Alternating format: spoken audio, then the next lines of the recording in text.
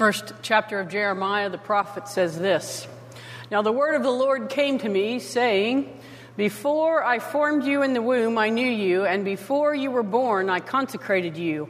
I appointed you a prophet to the nations. Then I said, Lord God, truly I do not know how to speak, for I am only a boy. But the Lord said to me, Do not say, I am only a boy, for you shall go to all to whom I send you, and you shall speak whatever I command you. Do not be afraid of them, for I am with you to deliver you, says the Lord. Then the Lord put out his hand and touched my mouth. And the Lord said to me, Now I have put my words in your mouth. See, today I appoint you over the nations and over the kingdoms, to pluck up and to pull down, to destroy and to overthrow, to build and to plant." And from 1 Corinthians, often called the love chapter, chapter 13, comes these words from St. Paul to the church at Corinth. We use them in weddings often, but they're really a word to the church. "If I speak in tongues of mortals and of angels, but do not have love, I am a noisy gong or a clanging cymbal. And if I have prophetic powers and understand all mysteries and all knowledge, and if I have all faith so as to remove mountains, but do not have love, I am nothing. If I give away all my possessions, and if I hand over my body so that I may boast, but I do not have love, I gain nothing." Then he began to say to them, Then it goes on to say, love is kind, love is, yes, you know that, okay? And then from the 4th chapter of Luke, we hear our primary scripture today, starting at the 21st verse. "Then Jesus began to say to those gathered in the synagogue, Today this scripture has been fulfilled in your hearing. All spoke well of him and were amazed at the gracious words that came from his mouth. And they said, Is this not Joseph's son? And he said to them, Doubtless you will quote to me this proverb, Doctor, heal yourself. And you will say, Do here also in your hometown the things that we have heard you did in Capernaum. And he said, Truly I tell you, no prophet is accepted in the prophet's hometown. But the truth is, there were many widows in Israel in the time of Elijah, when the heaven was shut up 3 years and 6 months, and there was a severe famine all over the land. Yet Elijah was sent to none of them except the widow at Zarephath in Sidon. There were also many lepers in Israel at the time of the prophet Elijah. None of them was cleansed except Naaman the Syrian. And when they heard this, all in the synagogue were filled with rage. Well, they got up and drove him out of the town, and they led him to the brow of the hill on which their town was built, so that they might hurl him off the cliff. But he passed through the midst of them and went on his way. Friends, this is the word of the Lord. Thanks be to God.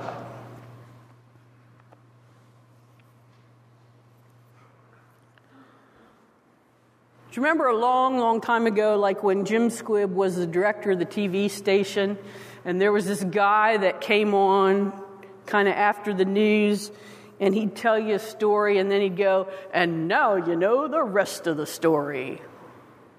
Well, today we're going to get the rest of the story.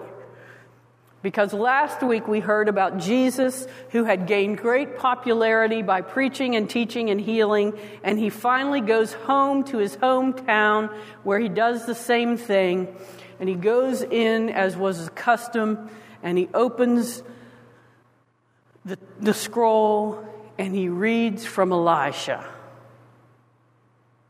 No, that's not true. He reads from Isaiah. He reads from Isaiah a vision of what they expect the Messiah to be. The Spirit of the Lord is upon me because he has anointed me to bring good news to the poor. He has set me to proclaim release to the captives and recovery of sight to the blind, and to let the oppressed go free, and to proclaim the year of the Lord's favor. And then he says, today this scripture has been fulfilled in your hearing. And if you were paying attention last week, one of the things that I said to you was, they get mad at him eventually. Well, today is the eventually, when they're mad. But I told you last week that one of the things that they were mad about was he was not their view of what they thought the Messiah should be. And that is true. But today we get even more of the story, the rest of the story, about why they're so angry. Jesus says to them all of this. And he says, today the scripture has been fulfilled in your hearing, and they are awed by this. Sometimes we hear this part of the text where it says, isn't this Joseph's son? As if it's like, how could Joseph's son come up with something like that? He's just a carpenter. He's just a boy. He grew up here. We know him. Blech. No. They're amazed. Isn't this Joseph's son, one of our own here, who's telling us this and has done these great things? It's fabulous. One of our own kids has done this. He's got the it factor. There's a young man in this church, he's at WVU right now. He was home for Christmas and was charming everybody in the narthex. And Bob Mead sidled up to him and he said, this kid. I said, yeah, I know. He said, he's got the it factor. He's going to be something. And this kid does. He's charming and handsome and bright and all of those things. He's got the it factor. And the crowd is looking at Jesus and saying, our boy here has got the it factor. He's going to be something. And then, sort of out of nowhere, he kind of just lashes out at him. He says, you're going to say to me, heal yourself. But I'm going to tell you, a prophet has no honor in his home or his homeland. You don't really believe in me. You're impressed at what I've done, but you don't really believe that I'm the Messiah. Do you? And he goes on with this little insulting dig because he says, you're going to want me, I know what you want. You're going to want me to do all kinds of miracles for you here in my hometown. But you remember the prophet Elijah? Israel was full of widows during that famine. And God chose for Elijah to go to a Gentile. Not one of us, not one of our own. Remember when there was leprosy all through the land? God chose for Elisha to heal Naaman, the Syrian general. He was our enemy. Not one of us, not one of our own.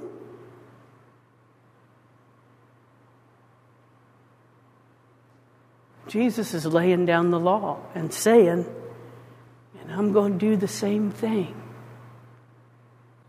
I have been brought to bring the Spirit of the Lord,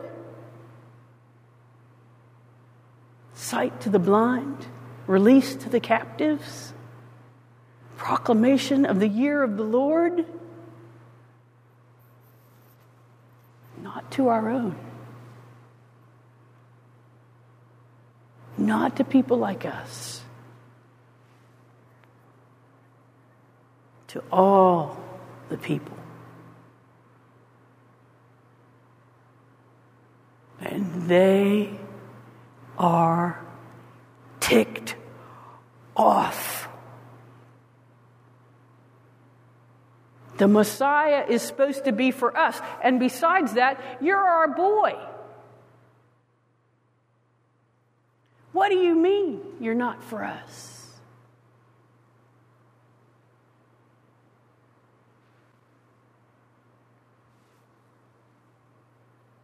The Old Testament, as I've told you many times, is full of words of concern for the widow, the orphan, the marginalized, the stranger wandering, the immigrant. Jesus is saying to these people, they're outsiders in this world of ours. But those are the ones I've been sent to teach to, to preach to heal. And it may hurt your feelings that you're no longer in the in crowd. But these are the people God cares about.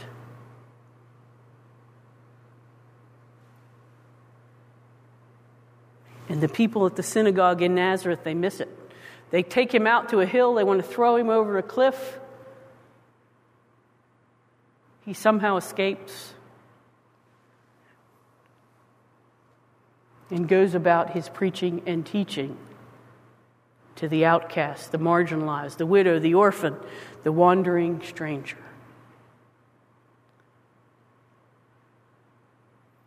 See, the people of the synagogue of Nazareth had been a little less worried about who the in crowd was and a little more open to letting everyone in, Jesus could have stayed with them for his whole life long. Could have healed all kinds of people. Could have fed all kinds of hungry. But they weren't able to let go of their privilege and of being the in crowd. The lesson for us couldn't be clearer. God's heart is open for all people. And so must ours be.